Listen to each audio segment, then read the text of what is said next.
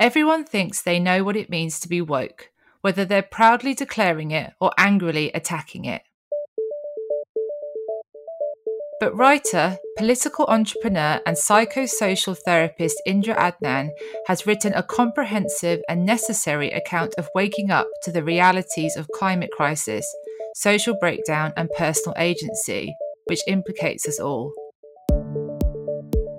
In the internet era, no one escapes the global revolution of learning, connecting and mobilising and its entangled consequences.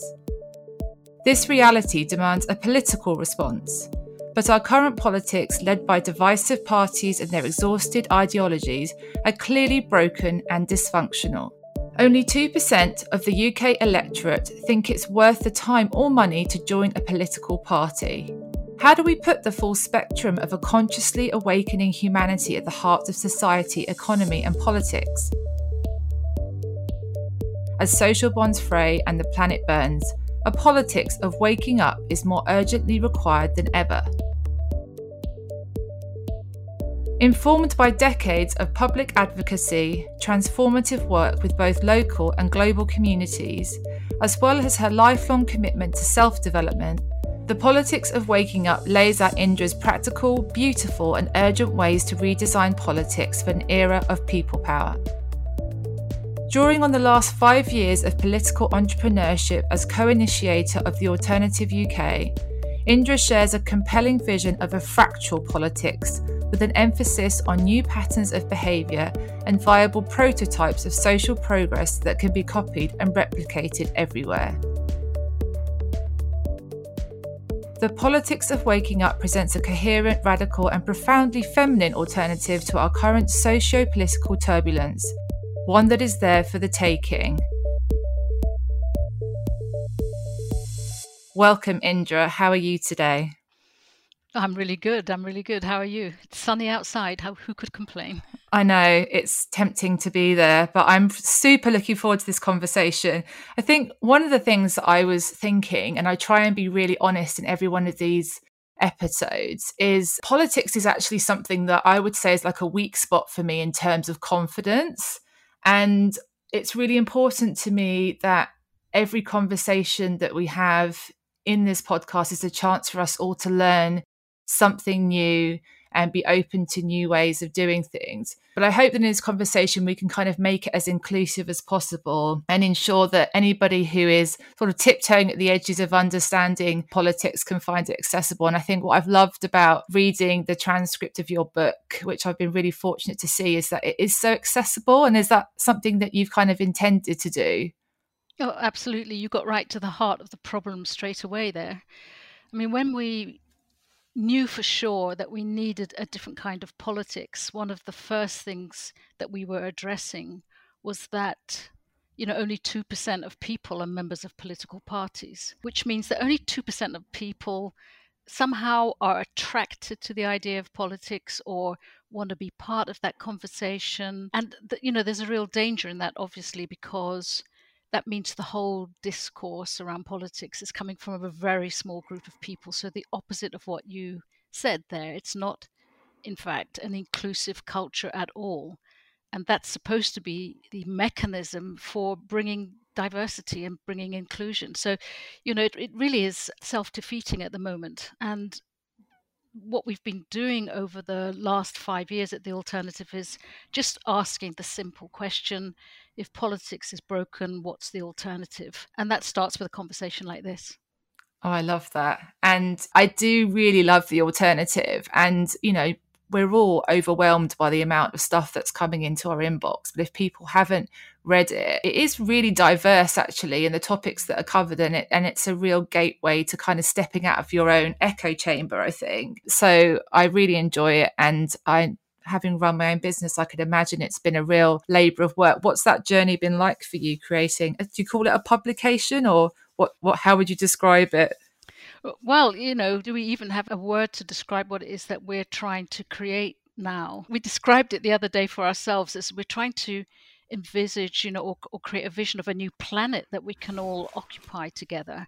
It's like, how does it exist in our minds, this place where we can go and feel that we have some agency, and that as we're doing that, we are actually, in fact, changing the story about ourselves and the story about our future. It works on many different levels. But just from the point of view of the journey, I was part of a political think tank for about 5 years. But before that, I didn't really want to get involved in politics. I worked in the field of the arts for the first part of my career, and then I moved into the world of conflict transformation because that really seemed to me to be important. How do we change conflict? And then I discovered this term soft power, which maybe we'll get to a bit later on, but it's really talking about the power of story and the power of narrative to really create outcomes for people.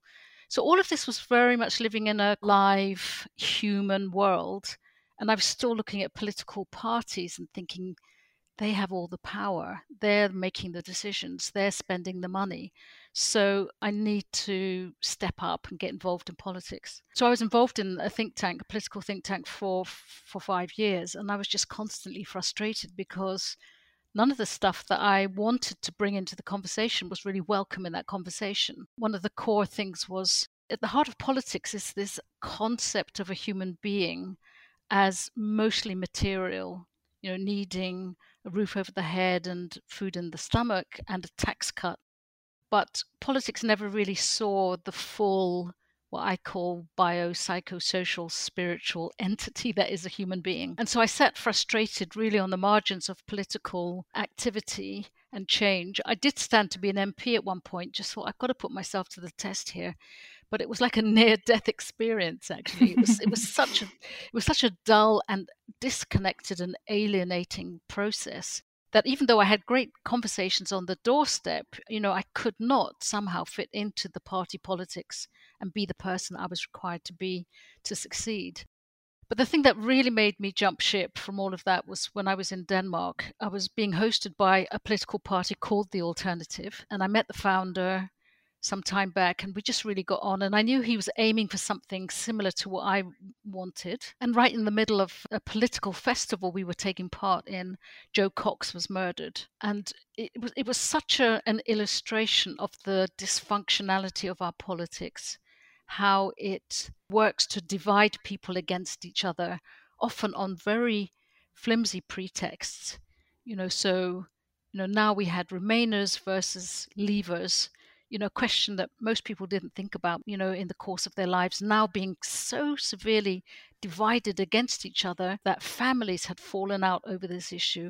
And now somebody had been murdered in her own constituency by somebody crazed by this division. I thought, that's it. I've got to jump ship. We need an alternative.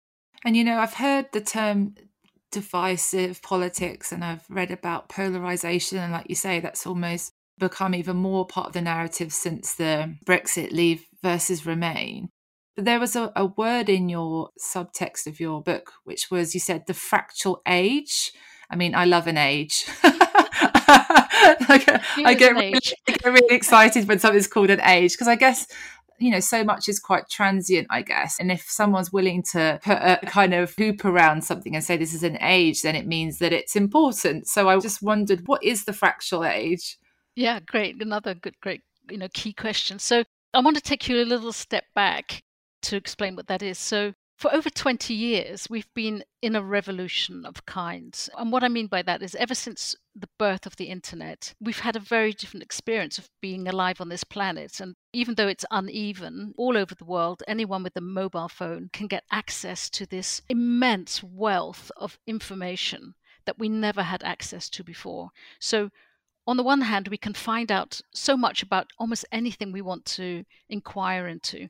At the same time, we've had the ability to connect to each other. So we can meet in groups, we can meet in small movements, we can mobilize, we can find the love of our life. There's so many ways for us to connect now. And then on top of that, we're looking at ourselves in a completely different way. So, whether you're taking a selfie and putting yourself on the map, now my face is out there in the public space, or whether you're performing a new idea, much like you're doing and I'm doing, we're grouping things and we're telling a new story about what's possible for all of us.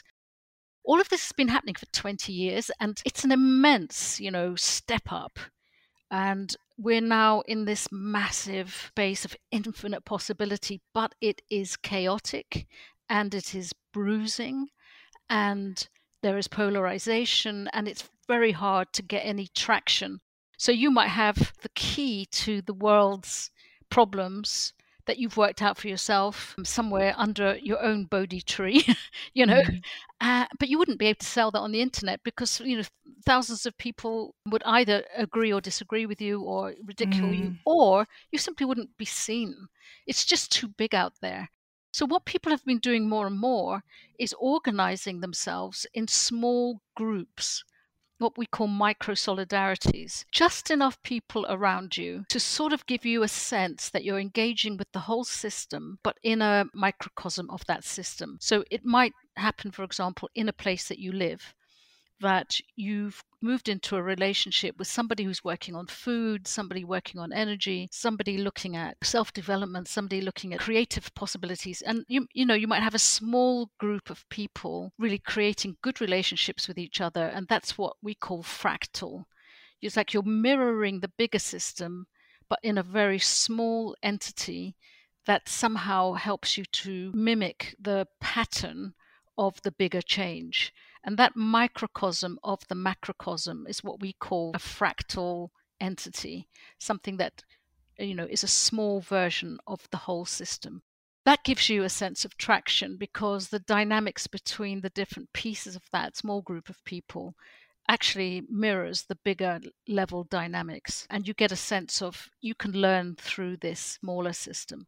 And that's happening all over the world. What we describe as citizens' action networks, which could be anything from COVID mutual aid group, for example, that's organized on WhatsApp, is a fractal system because it's responding to the crisis and it's taking care of many, many, many aspects of what is needed for the people in your neighborhood to be able to survive this moment. Or transition towns, you might have heard of transition towns, you know, where a whole town decides it's going to become a green town and then links up all the bits of that town that would help it to do so, you know, bits of business, bits of the economy, bits of the education system. They sort of move into a relationship with each other and then they become pretty strong as a relationship. That's fractal.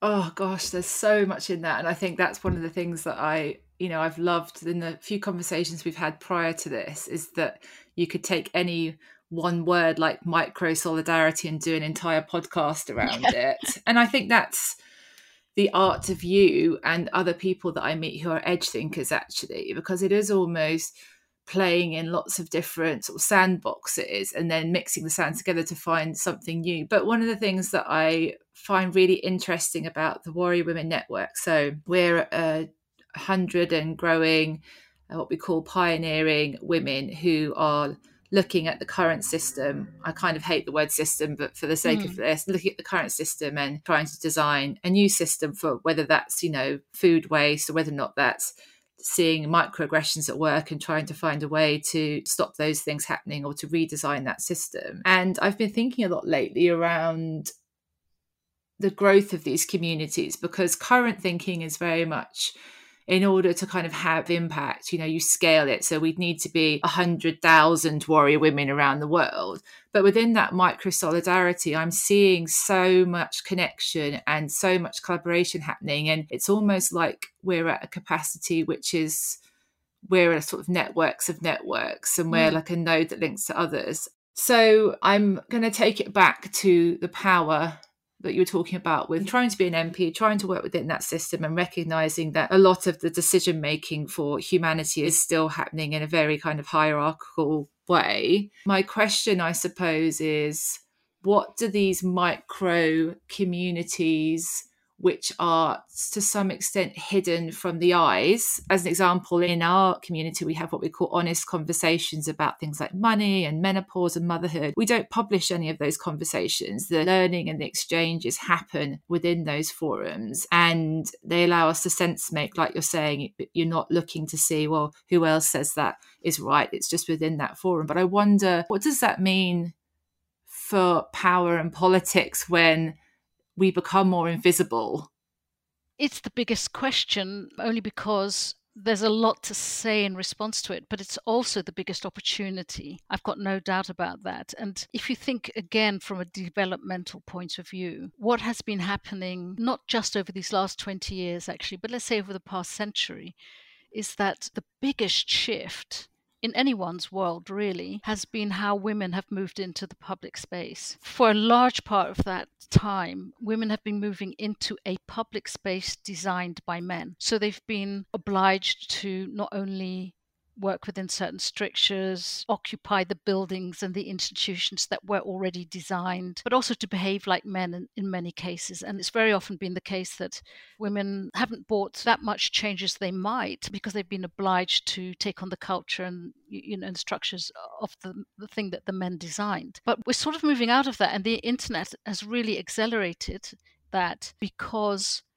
what the internet has brought is more what I would describe as soft power rather than a hard power. A hard power is about guns and money. It's what can be achieved through a certain kind of coercion. With money, you can make people do things. With guns, with the military, you can force outcomes.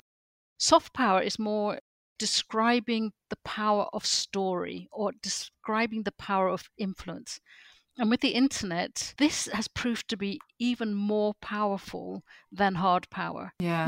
You could look at anything really. The success of Trump, how was that achieved? Populism is nothing but a series of stories that capture the mind of people and trigger some sort of emotion and get them to respond in a certain way. That's not hard power, that's soft power. Or even at another extreme, you could look at something like ISIS and think, how did they manage to be so dominant as a tiny group of terrorists actually operating somewhere far away from us caused us to change our whole foreign policy? So the power of story has been massively amplified over the last 20 years. And that has worked for women as well. So even though we can't see ourselves in politics, we can certainly see ourselves in the public sphere. What's happened with Facebook, what's happened with popular entertainment, what's happened with commerce, it's become quite feminine, actually. There's a lot of emotion, there's a lot of pursuit of beauty, there's a lot of naturalization, there's a lot of much more human elements in our public sphere than ever were before. The question is, how do we leverage that? How do we help that affect the hard power? How does our soft power begin to affect the way the hard power is used? And that's why I'm designing not simply a new political party or a new political ideology. I'm trying to design a new political system whereby what's happening at community level, or what's happening between people, or you might even say between families, the private conversations that you're describing there, Carla, have to have their own ability to have more influence, have more impact, help us make better decisions, and this for me has to be protected in some way.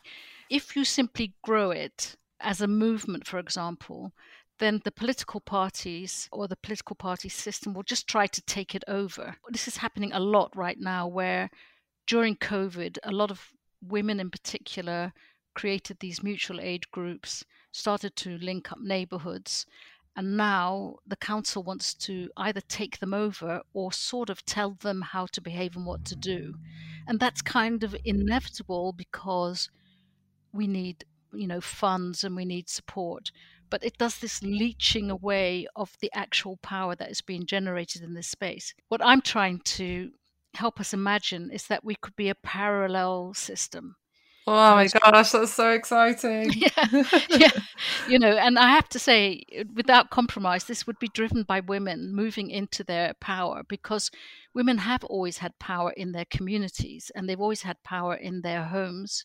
They're very strong in the private space, or you might say the yin space, right? But it's time for us to be a bit more yang. We need to say, without us becoming much more visible, being a force of our own, with, including the men. I'm not saying we would exclude the men in any way, but we would probably be the conveners and the hosts, because we're trying to hold that soft power aspect of it strongly, all the way up to national level and then beyond to the international level. So I think this is possible, and it would be achieved by mostly connecting these fractals, these citizens action networks, I call them, to each other, and helping them to find their own source of education, source of mutual support, and even to create an economy from within that, like a good entrepreneur can. That creates something that is parallel to the current party political system, with the intention entirely of being in good partnership with the current political system. But unless this parallel stream is constituted in some way, it's going to keep falling foul of the fact that the whole of history was designed by men.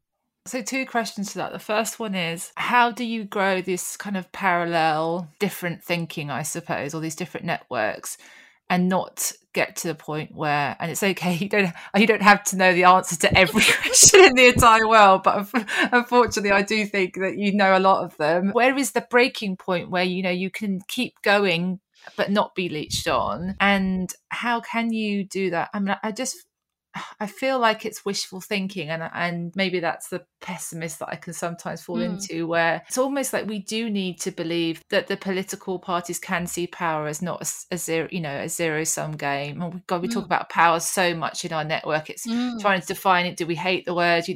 What different types are there? But, you have to kind of get them to accept it as adding value to what they're already doing, improving it. And there's so many micro steps in that. It feels like you almost need a conductor. So I'm definitely a convener. That's what I do. I convene different worlds together. I think that's really important. I connect different worlds and I create space for them. But it feels like we also need a conductor, which can see the points, to see those moments where you could be leached on and to avoid those twists and turns. Is that what are those points, and is that your role? Funnily enough, you've just given me a word that I haven't used much, but I can see exactly the wisdom of that word. I would say that we need to create the conductor role, not the conductor person.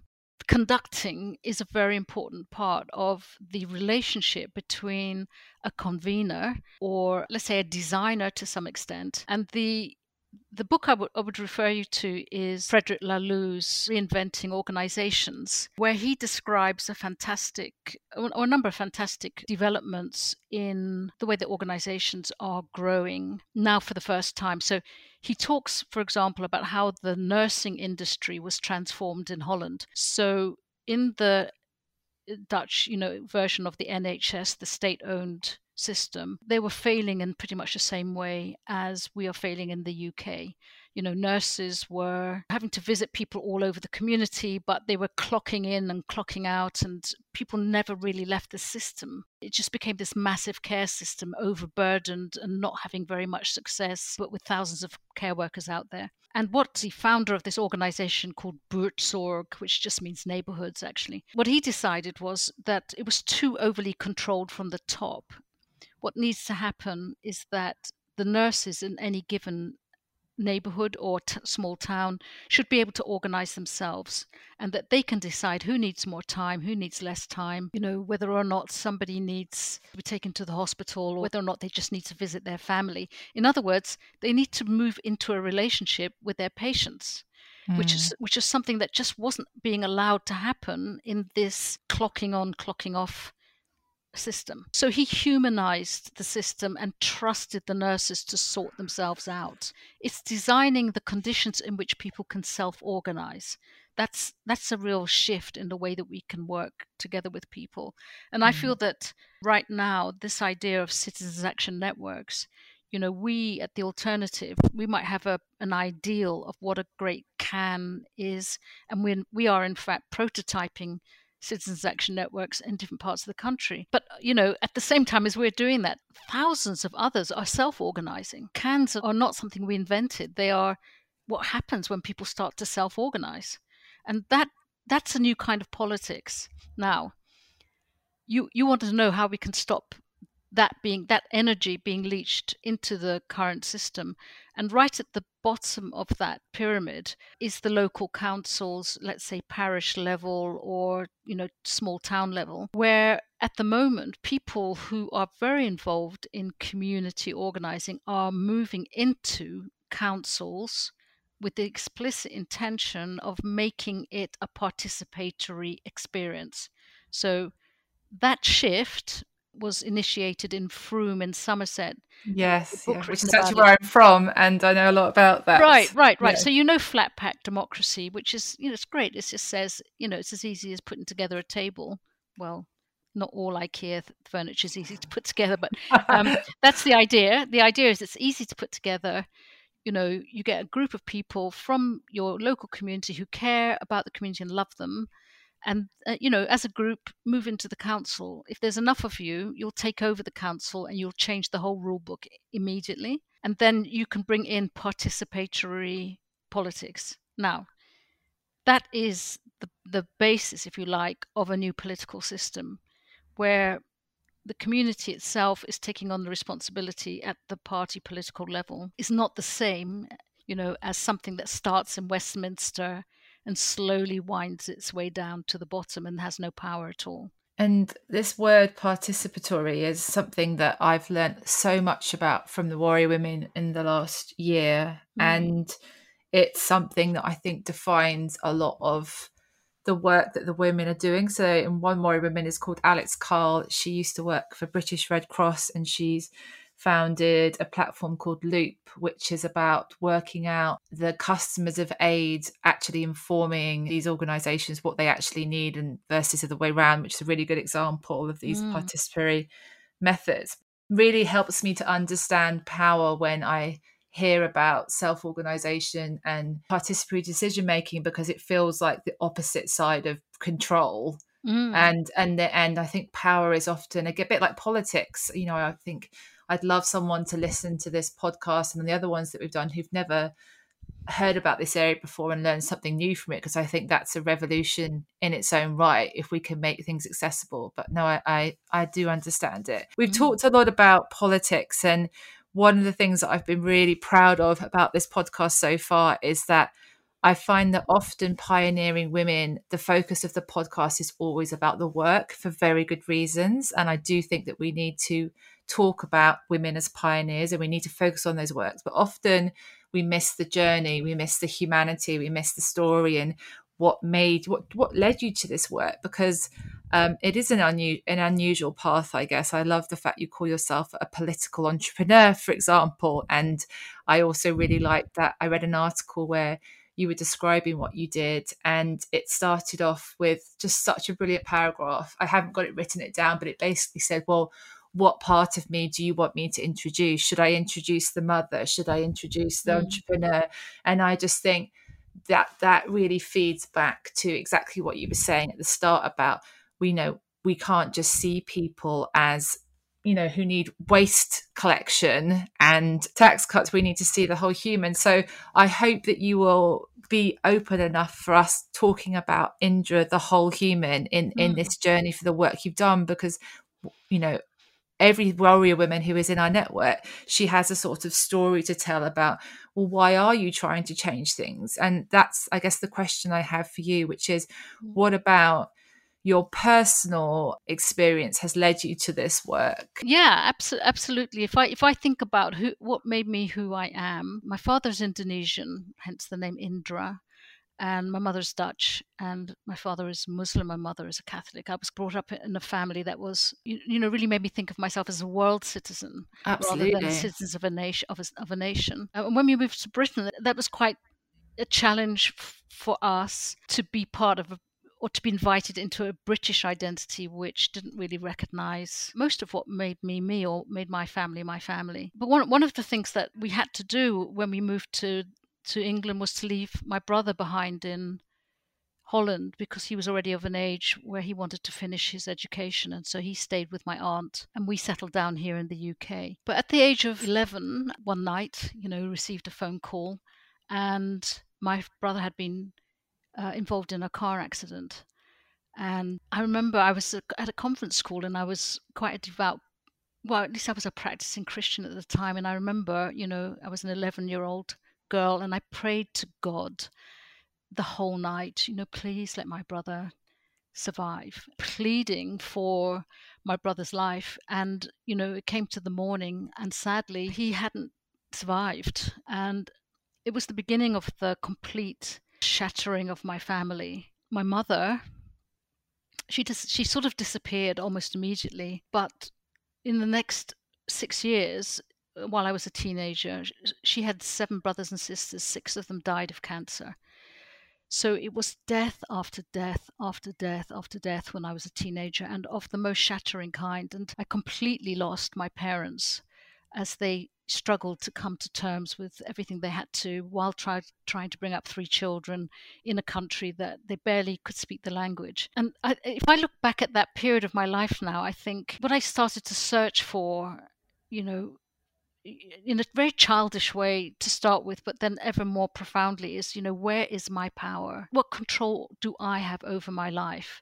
What is agency? What meaningful thing can I do that makes any difference? Or am I just, on the receiving end of everything? And when I was in my 20s, I went to Indonesia to try and find my roots.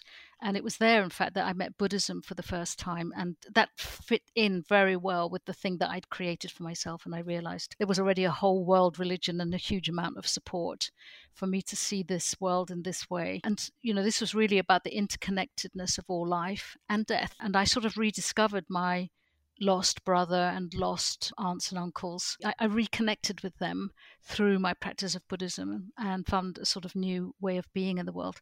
And cut a long story short, the Buddhism that I was part of was a very active, social kind of Buddhism, an activist Buddhism, if you like. And there was a worldwide movement dedicated to culture and education and peace. And I became part of that for about 15 years. And that's what led me eventually into politics. So that's a bit of a story. But yeah, that eventually led to me wanting to understand power better, really understanding the need for some sort of control over your life. Also, the belief that whatever it is that you can imagine in your mind will can take shape in the world in front of you. Do you feel like a powerful person? I think that's an interesting question to ask you because you are quite a predominant figure.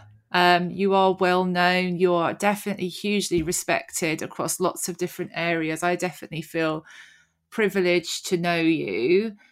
Do you feel that this journey of your self-development and being somebody who is investigating new ways forward, have you reached a place now where you feel you have some answers, do you have some solutions and you feel more powerful? Yeah, I actually was smiling, broadly when you were saying that that you see me in a certain way.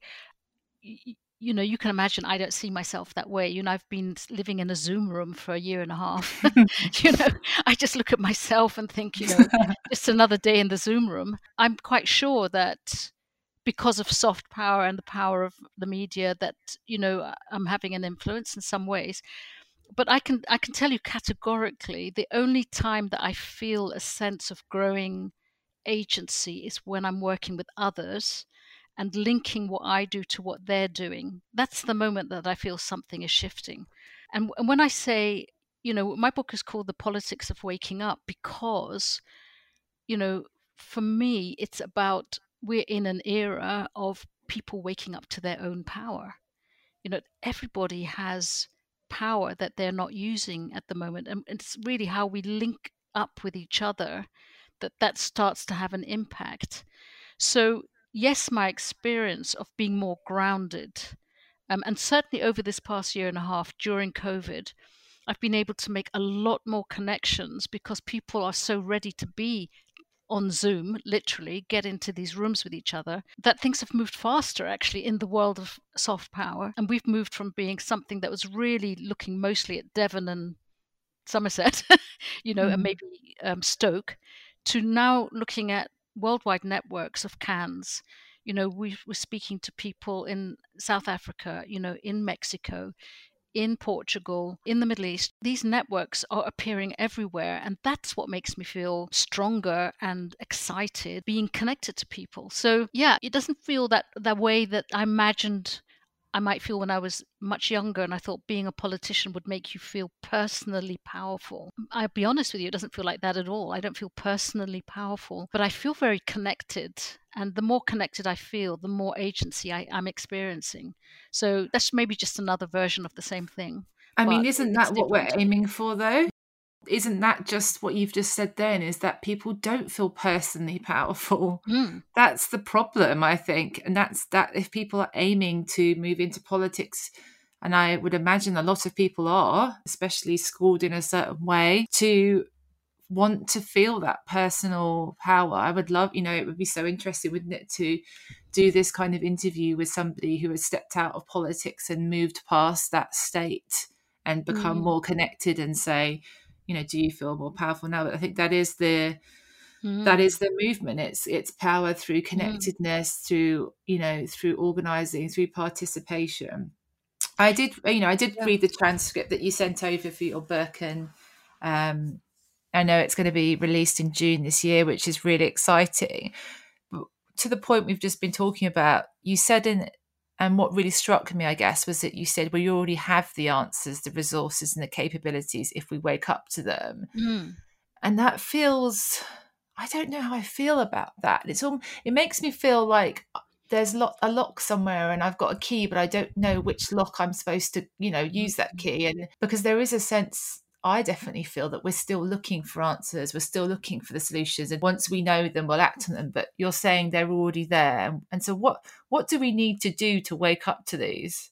I think it's developmental, meaning the more that we invest in something, the more we see. It's literally like pennies dropping. Hmm. We've all experienced that. If you look back at your teenage life, for example, and you were given a chance to advise your teenage self, you would see so much more than that teenager was able to see. Right. So that's just the mundane part of it. As we mature, we see the system, we see why things are the way they are, we see opportunities differently. So, alongside that is the technical capability to do things that we never could before. So, whereas maybe once upon a time we could imagine in our heads, lots of small communities being gathered or, moving into connection with each other in a sort of fractal pattern. We could imagine it. It's possible to do you Hmm. know so I wouldn't say that the big shift is innovation per se. The big shift is ourselves looking at things differently or being prepared to look at them differently.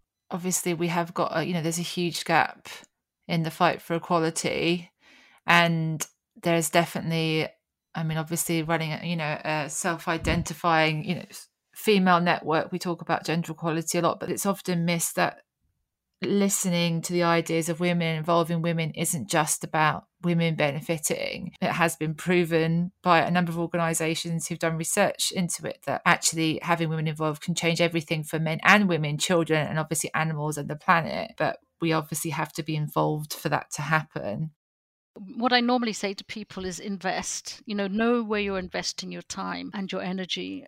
But I can hardly say that to you because you're really already doing that. You are investing in not just the women, but the warrior women. You're on the edge and you want to bring out the best and the most energetic of women. I'm involved in an organization called FemQ. I don't know if you've come across this yet, No. but it's a global network of women who are trying to be able to articulate better what is a feminine intelligence. In other words, what is it that women particularly bring to to the public space that wasn't there before, before that they had the chance to be there. Because unless it's spoken, articulated, visible, it's difficult to redesign the public space. Absolutely. So that's what we're doing. So in FemQ, there are, more than 100 absolute, feminine pioneers doing things like I'm doing, like I'm creating a more feminine politics. They're creating feminine businesses or feminine economics. If you think about someone like Kate Rayworth with donut economics, or all the new economic systems, circular economy, regenerative economy, donut economy, these are all women, and we are building this parallel system, which includes the whole of the community, so including the men in that. But we have to invest and we have to build, or it will never become visible. If we keep protesting, if we use most of our energy on just trying to correct the old system, time is short. This is for me, it's the Buckminster Fuller thing. Don't spend too much time fixing the old one. Build the new one that makes the old one obsolete. And I think that's what we're doing. Yeah, absolutely. And getting a new vision out there to some extent. And the whole reason why I started this podcast was because I do see visibility as really important, and getting the stories out there of every woman, every intersectional woman that we're interviewing on this, the work they're doing. We need to make sure that we are owning that work. If we don't attribute women to being behind this work, that it can get equally lost in the narrative. So I really do believe that this podcast in its own right is a form of activism, because it's focusing on pioneering women and saying, actually, so much of the narrative out there is focused on what women can't do. And I say this in the trailer, women struggle to get investment, women fail to balance motherhood and work. This kind of narrative, actually, well, there's a lot of things that we can't do, but they're not really because we can't do them.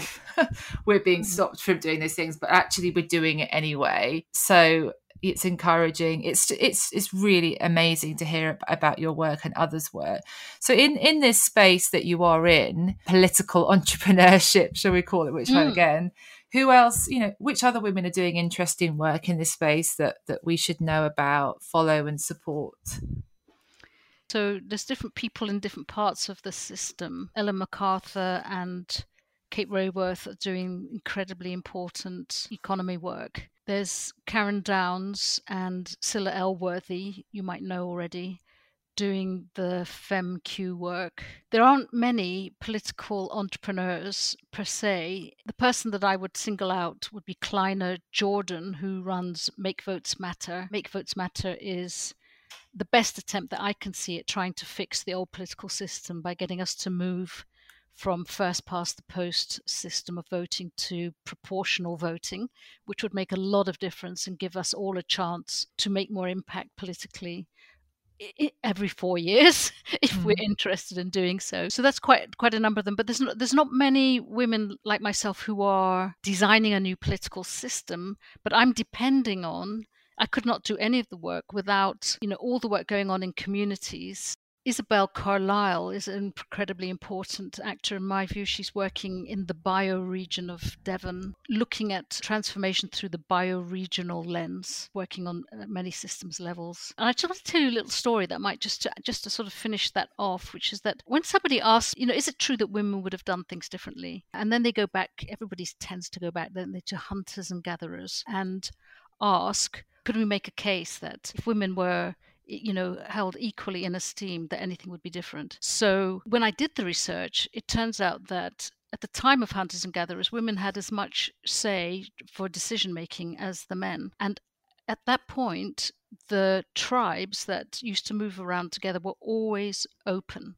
So the women were always the ones that guaranteed that the tribe would stay open, and anybody coming to join would be allowed to join. And that way, the tribe was always becoming more and more diverse, because that was what the women held possibility for. It was only when we moved into the agriculture era, the new ways of organizing, that the idea that we should keep things carefully controlled and in the ownership of families, and with men leading in a new way, that the men were more concerned with protecting their families, and slowly systems and communities started to close down and slowly move into what we now understand to be the making of elites and privileged systems that we've had since then. But, the action of women is to keep things open and diverse and whole. Another person I want to bring in is Karen O'Brien, who wrote a book called You Matter More Than You Think. make a note of her name for sure, because what she shows us is that this kind of way of behaving, particularly amongst women, is what will cause what she calls quantum social shift. She sounds amazing. Yeah, get her for your podcast. She's a good colleague of mine. So quantum social shift arises from communities being open and everything moving into relationship. So relationship is the key. That's really the core of what women do, is bringing things into relationship, and that causes quantum social shift. Thank you. Thank you so much. So how can people find you? What is the URL for The Alternative? thealternative.org.uk. So www.thealternative.org.uk. Okay, great. Thank you very much. And I hope you enjoy the rest of your summer. Thanks so much, Carla. It's a delight to talk to you. Thank you. I'm Carla Morales-Lee, and you've been listening to the Warrior Women podcast, which was produced by the amazing women at Birdline Media. I really hope you enjoyed this interview as much as I did. Please click subscribe, because in the next episode, I'm meeting Dr. Charlotte Webb, co-founder of Feminist Internet, who's leading the charge in making the internet a more inclusive space for women, the LGBTQ+ community, and other marginalised groups. Described as a deviant academic, she's changing the narrative around how we design and use technology. This is our first series, so if you enjoyed this podcast, I'd really appreciate you rating, reviewing, subscribing, and sharing it. The Warrior Women Network is a global network of pioneering intersectional women. The best companies in the world are transforming the way they work to be better for people and planet. We offer ways for organisations to learn how to be a force for change from the women already leading it. If you'd like to know more, go to warriorwomennetwork.com for more information. Thank you so much for listening.